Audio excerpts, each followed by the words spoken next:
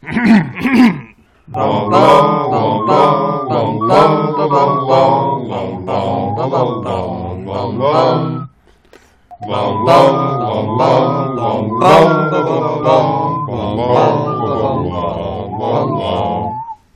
back to our podcast within a podcast, pottering around the fully mature mandrake of Mangum Reads. We are three muggles who could have told you Lockhart didn't know what was going on. My name is Sarah. I am joined, as always, by my co-hosts, BJ and Spencer. How are y'all doing? Quite well. Doing quite well. Given the circumstances. Yeah, I think to all of our listeners, we hope your lockdown state is going well, however way your local government decide to implement it. This is the perfect down than Lockhart. This is the perfect time to be petrified. Well, as we see here later on, I have questions about the quality of medical care these particular petrified victims are getting.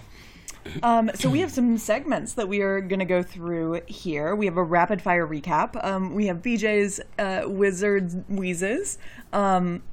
Spencer, you have some newbies notes. We have house points that we award. And then I have been foretold and forewarned that there are a lot of questions tonight. Just a few. Okay, well, that's going to happen. So given that our listeners might be under some sort of memory charm, we have a quick recap that we usually start off with. Yes, indeed. I think I'm under 2 minutes on this. It's going to be close, I think. This is a pretty dense chapter. We are near the end of the book, and it just gets more and more challenging as we go forward. So I don't know, Spencer. We'll see. Do you have your giant novelty clock, stopwatch, hourglass? I have a giant novelty. I don't think you have a time turner, so... No, the giant novelty stopwatch is here and ready to go. All right. So the good news is that the mandrakes are ready for cutting and brewing, so maybe they didn't have to tell anyone about Myrtle except for the fact that the monster is still somewhere in the castle. Jenny comes over to tell Ron something, but Percy interrupts and scares her off because of course he does. Harry uses Lockhart's need for primping time as an opportunity to go between classes unsupervised and duck into Myrtle's bathroom. But McGonagall catches them, and they have to claim that they're going to see Hermione. McGonagall tears up, lets them go. Harry notices a piece of paper scrunched up in Hermione's hand. They pry it out and discover what Hermione rushed off to the library for, information on basilisks, which she has figured out is the monster. She's even told them how it's moving around through the pipes. They run to the staff room to tell McGonagall, but on the way there's an announcement ordering everyone back to their dormitories. Harry and Ron hide in the teacher's lounge and find out that the heir of Slytherin has taken Jenny Weasley and left a message. Her skeleton will lie in the chamber forever. The teachers are distraught, except for Lockhart, who wanders in just in time to be volunteered to go to the chamber and figure this out. With him out of the way, the teachers make plans to close Hogwarts. Harry and Ron decide they have to tell Lockhart what they know since he's going into the chamber. They walk in on him packing, ready to run for it. Turns out he didn't do any of the things in his books, but he's really, really good at memory charms. He's about to wipe Harry and Ron's memory when Harry Expelliarmuses him and takes his wand, and they march him down to Myrtle's bathroom. Delighted to be finally asked about her death, Myrtle tells them that she was in the bathroom when a boy came in, said something weird, she saw giant yellow eyes, and she died. Harry goes to investigate, finds a small snake scratched into the sink tap, and after several false starts, Parseltongues his way into a secret passage. They make Lockhart jump down the tunnel first and follow him through the pipes. They land with a thud in a very wet, rat-scully place and find what turns out to be a giant snakeskin. Lockhart fakes a faint and then lunges for Ron's wand, gets it, tries to wipe his memory, and Ron's wand backfires, causing a cave-in in the tunnel with Ron and Lockhart on one side, Harry on the other, and Lockhart having no idea where he is. Ron starts to shift rock. Harry takes off to find Jenny. He finds another snake-encrusted door, hisses it open, and steps through. 13 seconds over, but close enough. This was a dense damn chapter. Excellent. I will take that, in all honesty. It's a lot of ground to cover. I mean, as you said, when we ever get to the end of these books, it feels like the author just suddenly wants to complete the plot in the course of, 2 chapters. I kind of wonder if, we could just read, the last 4 chapters of each book and essentially get the book. Just, read it German style. It's like, this is very efficient. So BJ, I'm sure there's a lot of alliteration and other things that we would miss. Yes, you would have to come up with a new segment, BJ. Yes. Speaking of, what do you have for us tonight? So I have one thing that I really have to mention, because we've sort of made jokes about there being subtle sexual overtone that could be interpreted from the books. Okay. And then, like, she basically just says it. I mean, doesn't quite say it, but kind of. And so that was kind of funny to me. The Ginny walked in on me the other day when I was, well, never mind. The point is, she spotted me doing something, and I asked her not to mention it to anybody, and I did think she'd keep her word. I mean, it's nothing. Like, we're just not going to talk about it. So we find out exactly what that is in later chapters. He was probably polishing his prefect badge. If you know what I mean. Well, in his case, it might be literal. Mm-hmm. I'm sure. That was actually going to be one of my questions later, but what is this shame that Percy's unwilling to admit? Percy is the lone Catholic of all of this group. He was fingering his rosary. So, the other thing that I really enjoyed is that I like that J.K. Rowling is acknowledging how dumb Harry is, or at least how slow on his feet he is. Because we're going to go see Hermione, and that's like what we're doing in the halls. Ron's just like, wow, you weren't dumb for once. This is amazing. There was a lot of stuttering to get him there, though. But he eventually got there, which is, we're all proud of. Sure. Mm-hmm. It is really interesting having chapters without Hermione there, because like you said, BJ, these guys can be dumb, or at least they don't plan long-term. They have an objective, and they go to solve that objective without thinking to any degree about what they can do to prep for that moment. Like, Harry's plan is the base minimum cover story you could have, but he just thinks it's genius that he thought of it on the fly. Well, and somehow it has somehow resonated with McGonagall in ways that I don't think anyone actually expected to happen. Mm-hmm. So they sort of stumbled into that one. Yeah, what's the least trouble we could get into sneaking off to do something? Oh, this. And McGonagall's like, oh, okay, like, I understand that you're vaguely people. Just like even the stage directions seem shocked that McGonagall reacted that way. Because they're even describing as tears coming out of her small, beady little eyes. It's like, they can't make the visual complete for how heartwarming it could be just because it doesn't work. So yeah, I'll turn it over to Newbie's Notes, and I'm curious what you have in this dense chapter. A few things to point out. Honestly, this was not my top half of the chapters in this book. I thought there were a lot of things here that were very convenient, and other things that were just kind of odd or dumb. It still had some great moments, but this one just felt like I'm going to very much wrap up the plot as neatly as a bow as possible, and it came across as a bit forced. There were a few things I did quite enjoy, though. One thing, I do enjoy the ever now and then just offhand depictions of characters being very powerful. Like, for example, here in this chapter, when Neville accidentally apparently evaporates, like, the bottom leg of his chair, before the table can even fall, or the bottom leg of his table, before the table can fall, McGonagall just waves her hand and it just reappears. Which, I had reason to believe McGonagall was probably a pretty powerful wizard, but it's nice to have these kind of moments offhand between her, or even Molly Weasley in her prior chapters, that you don't need to explicitly just say, this is an incredible powerful person. Showing me it is effective, and I like these moments. The fact that they're turning rabbits into slippers is keeping to a theme we've seen before that is both hilarious and animal cruelty. We previously saw it with mice and snuff boxes, which made no sense, but rabbits and slippers definitely has a nice, consistent theme attached to it. Don't know if they're coming back or just everyone gets free slippers for this day of class. We'll see. Percy's secret is a question I'm going to ask you about, because I don't care if it's a spoiler. I'm curious what this guy is too ashamed to admit. It probably is something utterly insignificant, given how uptight he is. I can't imagine it's a big deal, at all. I mean, it's even the fact that he's willing to start talking about it to a certain degree. Who knows? The fact that McGonagall is a big softie about that moment with Harry is cute and surprising. I mean, we've seen before that this very stoic exterior she puts up may, to a certain degree, be an act, but this just kind of proves it. Just a demonstration, even the suggestion of true friendship, and she just collapses. All of the veneer of just rigid administrative mentality is just gone. And as you said, BJ, the fact that Harry thinks this plan is just the height of cleverness, just an utterly genius strategy, again, just shows that these guys exist in hindsight rather than foresight. They're not going to plan out a damn thing before they do it.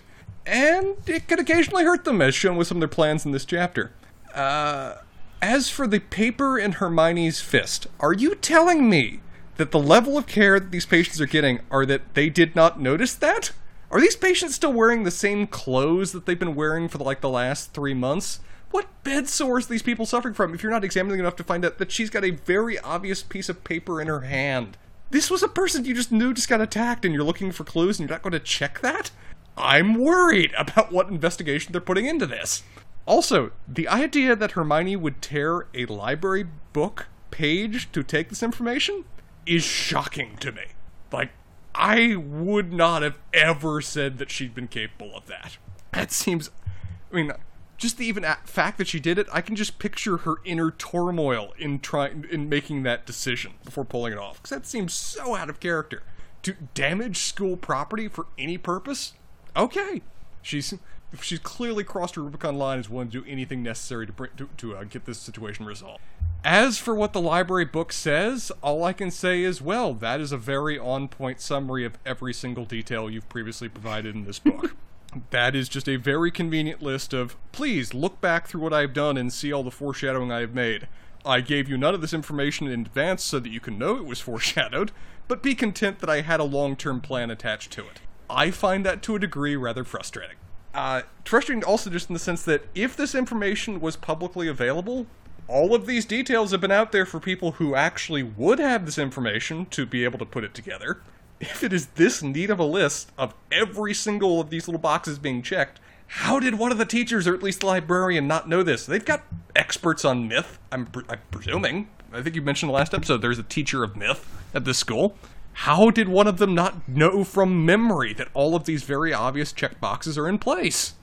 I don't know. Maybe it's not that common of a creature, and Hermione's just that ridiculously, excessively well-studied that she's the only one that's actually read about this, but, who knows. Having looked up a little bit about Basilisk and knowing a little bit in advance, most of these details are on for the myth, except for the spider part, which is really interesting. I can't find anything about basilisks and spiders having anything to do with each other. Everything else has a root in mythology. That part seems to be something that J.K. Rowling added in. And Sarah, get ready for it, but I'm going to ask you why she added that in. Okay. Does the fandom have theories about this? Because it seems like it's an interesting addition to what otherwise is a pretty consistent mythology. Also, the reflection part is, I'll just say convenient, for the idea for why none of these people are dead. Because that seems like a lot of circumstances in a row of people dodging a bullet. If this thing can literally kill you with a stare, that's a lot of people that this creature must be getting really frustrated at or not looking at it directly. How many people do we have petrified now? People and ghosts and cats, for that matter. It's 7, 8, all in a row have somehow dodged this bullet of where even a casual glance at this thing will kill you. Except if you're a ghost, you're already dead. That makes sense. Also, I thought the mythology was such that Mirror would protect you. That's actually Medusa. That's tied into that myth of actual petrification. Basilisk, I think you're just kind of screwed. I will also point out that we are in the second book, and we are not, prepared for death in this series yet. This is no George R. R. Martin, Spencer. We have to build there. We've had unicorns die. We've had a professor that is very obviously killed by Dumbledore. We've had no on-screen death yet. Fine. We've had it certainly talked about to a great degree. They are building us up to have the idea in our heads, but yeah, okay, fine. We're not literally there for people to die yet. Just have lots of dead people around constantly. One scene about this chapter that I just absolutely adored is just having it proven how much none of the other professors can stand Lockhart at all. And are just so happy to spend a moment taking the piss out of him. They all unite together to just mock him roundly, just to get him out of the way because how frustrated they are to have him. It also is nice to have a Lockhart explanation that finally makes sense, because none of that made sense for a while, and this does. He's good at one thing and one thing only, and it's eliminating memories. And I enjoy how casual he is in talking about it. True, he intends to wipe their memories too, but he just describes this as just like an ordinary day at work. That, yeah, I've been obliterating memories of dozens of people over the course of years, stealing their accomplishments and leaving them in probably a semi-permanent confused or at least gap in knowledge state. Yeah, what do you do for a living? It's got a little bit of a Cosby vibe going on. It's not untrue. Oh, that is dark, but we were just talking about murder, so I guess it's on theme.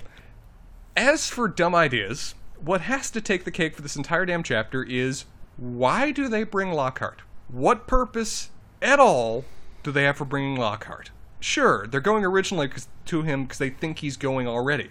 But then they find out he isn't, and then they find out, proving their prior beliefs, that he's an utter fraud, and just tried to attack them! Why are you bringing an active prisoner who means you ill on a mission to go confront a basilisk?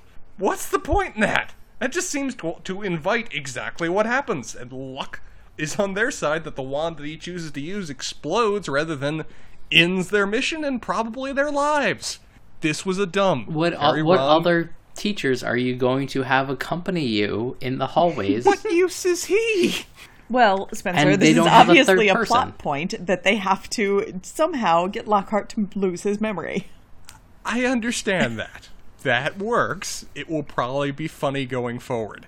This seems a little bit pat in terms of how they chose to do it. Mm-hmm. It is a rather cool way to limit access to the Chamber of Secrets, though. Having it be an enchantment that's tied to... Okay, correct me if I'm wrong here. Parcel tongue is the language, and Harry is a parcel mouth? Yes. Is that how it works? Okay. From what we've heard before and have previously established, that's a clever way of doing this, because it's very rare and is a hallmark of House Slytherin, particularly... what was the name of the founder of the house? Salazar. Salazar Slytherin.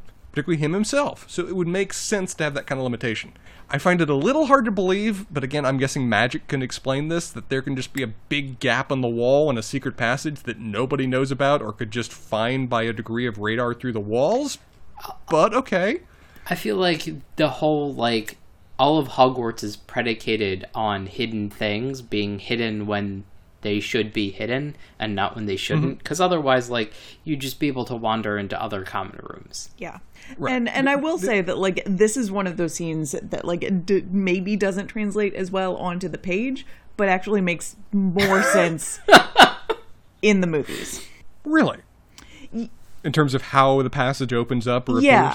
Yeah. Because essentially the whole structure that is holding up the sinks on which the tap on which the scratching of the snake is sort of melt into the floor, opening up a giant pipe that presumably all of the sinks are draining into. So I feel like we should do a Harry Potter watch at some point, because from the things that I've seen, yeah. I think the movies do, and I'm sorry, Sarah, but in some ways a better job of showing the coolness of Hogwarts than the descriptions that we get in the books. No, I think that's fair. I think a lot of the movies really do capture the sort of actual environment in ways that the books just can't, right? I was going to ask you, and I'm sorry to interrupt your newbie's notes, Spencer, No, I'm done. But I wanted to ask you, do you all know who plays Lockhart in the movies? I remember looking it up, and now I don't remember. Kenneth Branagh. Yeah. Didn't we discuss that previously? Noted Shakespearean actor. I'm not sure if we did or not. Yeah, I was just looking for artistic depictions of him, and I saw 35 pictures of Kenneth Branagh. I was like, well, that's interesting. Maybe they're just all saying it looks like him. No, it is him, which is a fascinating role for him to play. Really come to think of it, from what I know of the actors that were cast for roles, it seems like they put on a pretty all-star cast for the Harry Potter movies. Absolutely. I'm sure he had a blast playing that role. It seems like it would be fun. Well, that is for me for Newbie's Notes. I have a variety of questions that we will go into here in a moment. But as said, I don't think this was a bad chapter. I just think it was maybe... it's just an example of where the author has decided that the plot needs to be wrapped up, and I'm seeing too many of the strings of that process. Yeah, they come together very quickly in the end, which is... I can see how that would be frustrating. So are we ready for some house points? We were ready for some house points, and you've got a few more characters to work with here, I think. I do. I am going to award... I realize I am going a little outside of my own rules, but clearly Hermione has to be the winner here, despite the fact that she is petrified. But she was right, damn it. I very much agree. I think that's a solid choice. I also agree with Ron that she is going to be utterly horrified if she wakes up now and finds out she's got exams in 3 days. Yes. But that's, again, a future Hermione problem. That's a future Hermione problem, but she was right, and she has literally just driven the plot forward. Oh, again. As Hermione does. As she does. That's... So I also don't know who else would actually be a winner in this situation. Like, everybody else is kind of muddling along, except for Gilderoy Lockhart, who has a very bad chapter. Oh, yes. He thought he was going to have a out. good chapter. Yeah, he thought everything was going to go exactly how he thought it was going to go. And he thought he might have another book to kind of play out of this whole thing. But he got found out, BJ, to your point. And then he got sort of blasted with somebody else's wand. Not great. No, none of those... Oh, come on, BJ. None of this worked out well for him. The closest he had to a win was how fast he was able to pack up to try to flee, and even that didn't work out that well. Yeah, and I mean, I would give the loser of house points to Jenny Weasley, but all of that happened off camera. So I'm not sure how comfortable I am with that, and we also don't really know what's going on with her yet. No, I mean, it's a weird situation with her where she definitely could be the loser. She also could be the winner in the sense that she apparently may have found out key information that led her individually to be kidnapped. We don't know. Well, yeah, That's a really big unanswered yeah, question. I think too many questions around her, but end of the chapter, Lockhart, not great. Well, he did finally find out that there is one area of magic he is good at. Well, I mean, he knew that. He was very well aware of that. Well, had we previously been made aware that he was good at anything? No, we didn't know that he was good at anything. Clearly, he had to be good at something, though, because he had, gotten the fame. He's good at self-promotion. I think we've confirmed that part before. Yes, but the actual method of that self-promotion, a little unclear, and we did figure that out. But I would say that it came back to bite him on the ass. Just a bit. Which, if you're done, I think I can lead into my first question, I think, for grilling you from here. Please do. Are memory charms permanent? Can they be treated, or can they be dispelled? No, they are actually permanent. That's kind of scary. Yeah, no, and so we get, memory charms from this point on become sort of a key part of the series. And you can't do anything to actually reverse them. Presumably, if you are actually using them responsibly, you can kind of target what memories you're actually erasing. Like, they can actually be pretty targeted in what you do if you're trying to be careful. I think what we come to find out is, Lockhart doesn't necessarily try to be careful with them because he's not expecting to ever see or interact with the people he's dealing with again. So I think we got a little bit of a discussion of memory charms and how they're used in the Ministry of Magic, specifically at the beginning of this book, when the Ministry of Magic had to go in and give and cast memory charms on all of the muggles who had seen the flying car. Mm-hmm. And presumably they're doing that in a very sort of exact way to only take out the memories of the flying car so that these people can go on with their everyday lives without all of their family and friends asking questions about what the hell happened to them. So can I have all of you muggles take a look at my wand right here for just a minute? Okay. What you saw was light from Mars reflecting off of... Yes. Swamp gas. I did just look up when Harry Potter came out, and it is 100% possible that she saw Men in Black in theaters, and it's like, oh, I know what I can do. Yeah, that's there. Yeah. Now I'm imagining the Ministry of Magic, in going to the Muggle world, attempt to dress like Muggles by just putting on the outfits of the Men in Black thing. Well, that's what regular humans wear, right? We saw this. We've got a guide. This is a how-to. But I wonder memory if they wear charms bowlers instead of Ray-Bans. that is 1,000%, I'm sure, true. Although they might be lime green, so we're not. Oof. Yeah. But yeah, memory charms are a big thing, and they're actually I don't know, they're pretty insidious. Yeah, really, hearing that they can't be reversed, they are permanent, that really makes his actions all the more villainous that he's been doing this for just years, and so casually too. Yeah. I feel like my joke was fairly on point. Yeah, you got a question, BJ? I have weird questions for you, Sarah. Okay. When was McGonagall at Hogwarts as a student? Oh, that's a great question. I have no idea. Okay. Because I mean, like McGonagall's age. I mean, she's clearly like late. I would say my impression from the books, and you all can dispute me if you'd like, but my impression from the books is that she's like a late middle-aged. I guess it's like I'm trying to figure out, like, was she there around when the Chamber of Secrets was open the last time? Yeah. And like, it's kind of like and if she wasn't, like, did she learn it just seems like a weird thing, because she, like, a bunch of the professors should be a little bit more aware of what's going on than otherwise, or they should be younger. Well, that's true. Let's put together what we know. We know that Hagrid was a student then. Yeah, so Hagrid would have been about 60, or Hagrid now is about 62, because he was, well, he might be 63 or 64, because he was expelled in his third year, I believe, and this was 50 years ago. Right. And Dumbledore was a middle-aged enough professor at the time. Yeah, we've tried this math He's about before. 100 now, Yeah. But it's. I think you previously said that giants are remarkably long-lived in a way that, regular humans aren't. So she may have just been too young to be there. If she's like, late 50s, early 60s, she may have been not even old enough to get admitted into the school. That's yet. true. So, if she were like late 50s, but maybe. But she's the head of Gryffindor from 75 to 98, according to the internet. And so, like, She could have been a prodigy. well, and what gets like difficult is that what gets difficult in my calculations is that she's played by Maggie Smith in the movies, so she's obviously older.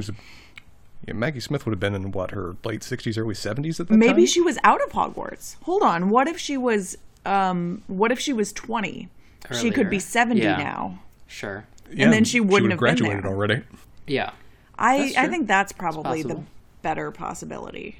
I think the math works out either way, that there's ways that she could have not been present or in a position to even make much of a note of it. Because it certainly seems that like the whole thing was sort of covered up within Hogwarts, not unlike the present situation is being covered up within Hogwarts to the extent that they can. Yeah, that is an interesting question, though. I hadn't tried to suss out how old McGonagall actually is in the books, particularly, and where that puts and I guess it's people. Yeah, because I would assume that Flitwick might be younger. Ben's is a ghost and doesn't care. So apparently, she and Professor Sprout, were buddies While they were in school? and overlapped. Okay. Yes, but I can't I'm trying to get everybody see where everybody was, because it's You're making a chart. Yeah, I'm not actually making a chart like some of your notes, but it's kind of like one of those, okay, so who knows what, and Right. when did they know, and also who would have been her friend that now elicits this uncharacteristic reaction, perhaps. Yeah, that's So, interesting. Oh yeah, what did she know Moaning Myrtle? Could this have been a thing? That's not the thought in my mind. Everyone's connected. Yeah, I don't know, because it also obviously 50 years isn't that long of a time. And so obviously even within the school, what actually happened with the Chamber of Secrets, the rote was it was Hagrid. And that's just where we ended up. And the creature just escaped? Yeah. Anyway, Spencer, I'll turn my questions back to you. Can you just tell us what Percy's secret is? Is it that big of a spoiler? No, it's not a spoiler. We get told later in the book, but it's not a big plot spoiler. Percy has a girlfriend. Oh! The rake! I bet she's a Ravenclaw. She is a Ravenclaw. Her name is Penelope Clearwater, and she was petrified, which is why Percy was upset when Penelope Clearwater was petrified. But no, he had a girlfriend, and he was caught. Jenny caught him snogging her in a room. Snogging is such an interesting phrase because it makes it sound so much worse than it actually is. They were kissing in an abandoned classroom. I was going to say, Spencer, would you prefer heavy petting? Oh, God. No, not really. It's no better. It's much worse, actually. Yeah. Light petting? So, man, was she actually going out to see him at the time? No, I don't think so, because it would have been in the middle of the day, because she was the one that Hermione was with when they both got petrified together, right? Right. Yeah. Yeah, no, I think that was kind of the middle of the day, and she was just kind of going about her business as far as I know. I mean, who knows? She's a Ravenclaw, and it was near the library, so... Checks out. So I have a maybe spoilery question, but it's not plot spoilery. Is she also the worst?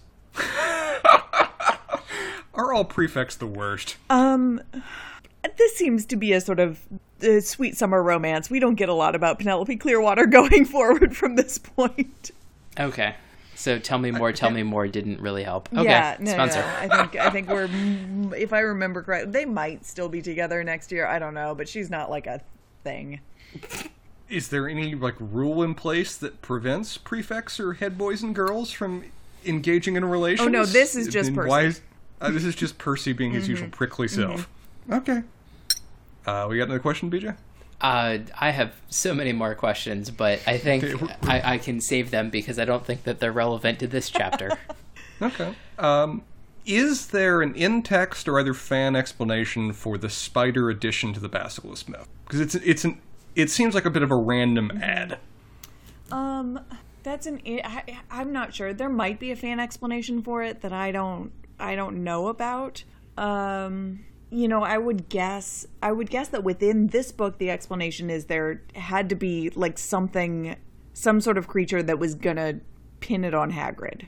And if the sort of basilisk lore has to do with the roosters and some of the other things that we heard about, it's not like another scary creature that we can just get to, True. right? I mean, the anti-basilisk creatures, according to myth, are roosters and weasels, neither of which necessarily work for how the spiders are used here. So I think within the book it's probably that. I will say, and I don't think that this isn't a spoiler of a plot point. The spiders, Aragog comes up again, and is Really? a plot point going forward. Not for a couple of books, but I think everything that I've read about the way that that J.K. Rowling actually wrote these books is that she had the kind of places that she was going to get to, and they were pretty well mapped out going forward. And Aragog comes up again in ways that make sense. Spencer. I almost find it weirder if he didn't. Yeah. How big of a deal they've been set up so far. Yeah, sorry, BJ. I am very disappointed in you. Me? Yes. So there is stuff on the internet about Harry Potter and basilisks and spiders, but that's not why I'm disappointed in you. And I will give you the information that is on Stack Exchange about that. Stack Exchange? Yes, sir. Okay, we're going to a very accredited sources here, but go on. Spencer, you've clearly not done any programming in your life because it is a very useful source. Anyway. Useful, I'm not disputing. So the biggest thing that they have is spiders have many unclosable eyes, and therefore it's very problematic when... That works. Okay. But... They can see a lot and they can't blink. Yes. But that is not why I'm disappointed in you. Why I'm disappointed in you is this quote that I will read to you. The idea of spiders fleeing basilisks is hardly a new one. In Bullfinch's mythology, a 19th century retelling of classical mythology, we find the following passage. The basilisk was of some use after death. Thus we read that its carcass was suspended in the temple of Apollo and in private houses as a sovereign remedy against spiders, and that it was also hung up in the temple of Diana, for which reason no swallow ever dared enter the sacred place. I read a lot, and I never heard that. Wow. That just seems like something like an 18th century guy said, I'm going to make up some classical myth right now. I was going to say, I feel like you should have read Bullfinch's mythology, because that is what I have one not of read... 2 or 3 of the big mythology books. I have not read Bullfinch's mythology. Well, hence my disappointment. I aim to disappoint you constantly, BJ. when we finish And you Harry succeed. Potter, we can go to Bullfinch's mythology. Our next book. You 100% will not have me on that pod. You could read the Silmarillion while we do, BJ. Oh. Other questions? BJ, unless you have any more, I've got a couple more. Go for it. Is there a reason that we get why the basilisk isn't just eating people? It's a real big snake that has venomous bite and all kinds of other things. Why is it just relying on its stare? From what we've heard Harry looking into its thoughts or hearing what it's saying, it really wants to rip and tear and murder. Why isn't it? Why is it just content to just walk the halls and when people stare at it, have them be petrified rather than even dead? So I think they taste better that way. I think we'll get maybe a little more satisfying answer to that later. I don't know. It's a little bit of projection, but I do think that what we do know about each of the times that people were found petrified is that they were found almost immediately afterwards, right? Which is another. It's a convenient excuse, but like within the book, they were found almost immediately afterwards. Like people were not waiting overnight or anything like that. But I think that this also has to do with the idea of why nobody figured out that it was a basilisk, because nobody had seen anything moving around. And like I don't know if it's in the book or if it's the movies that I'm quoting, but it's like a dirty great snake. Somebody would have seen it moving around, right? It's a fair point. You wouldn't expect a 20-foot plus long snake to be just the master of disguise and hiding.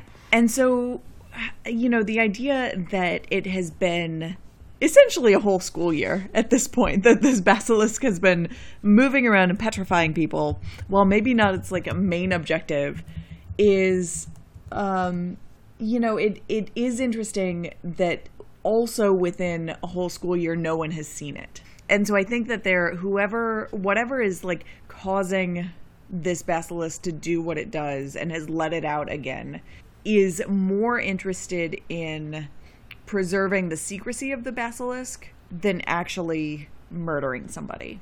Right. This isn't just a wild creature that's been let loose and is acting of its own free will. This is a creature on a leash that has a specific purpose attached to it. Yeah, and it certainly, like, at least at this point, it seems that it is doing a real good job of, like, instilling terror in the school population. Right. From what we see this chapter, if the end goal here is to get Hogwarts closed, kudos, you've done this very well. All right, well, last question for me is, what we hear here that the reason that each of these characters survived was that they had some means of deflection or something that was in the way to prevent direct view. Do we get more guidance, either magical standpoint or otherwise, about what level was required? I mean, if literally looking through a camera is enough, are Harry's glasses enough protection to stop him from the basilisk's gaze? So they're not, is I think the answer. Well, I mean, I guess maybe they are, but like we don't get an actual answer to that. Cool shades. Yeah, I don't think that they would be enough. We don't get the sort of like a lower limit of what is actually necessary. But we do get more instances of how one might go about dealing with the basilisk gaze. Yeah. Gotcha. All right. Well, we've established a low level of apparently a cat can look through water, and that's enough to protect it. There's a variety of ways to not die here, even if petrification is not that great of an alternative. Sure. All right. I think that's enough for me. I think we have been set up for what is going to be an exciting last chapter. Is this the last chapter, or do we have two left? I think we might have two left. This is paced like the last book. We've got the chapter where all the plot happens, and then we've got an epilogue after that. That seems I'm right. guessing. Let's see. So we have the Heir of Slytherin next. We have the Heir of Slytherin next. Oh, and then we have Chapter 18, Dobby's Reward. And that wraps us up? That wraps us up. We have two more chapters. Why in the hell is Dobby being rewarded for what happened in this book? Well, to be determined, He's done nothing useful. He's only inflicted pain and harm. I mean, it depends who's he's being rewarded by. Valid point. He's been much more successful than anyone else previously in nearly killing Harry Potter. I mean, Ron's done a pretty good job, I feel like. Fair. All right. So, Heir of Slytherin next week?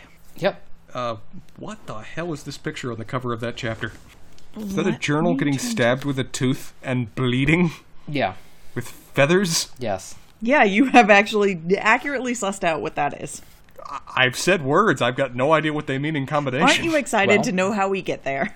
why there was a journal being stabbed with a tooth and bleeding with feathers raining down on top of it, yes, I am fascinated for how that's going to be explained. I feel like you have some foreshadowing that might help you with that. This is me you're talking to. I'm going to understand it about 2 days after you explain it. Well, you'll have to read it first, so... Well, until then, everybody.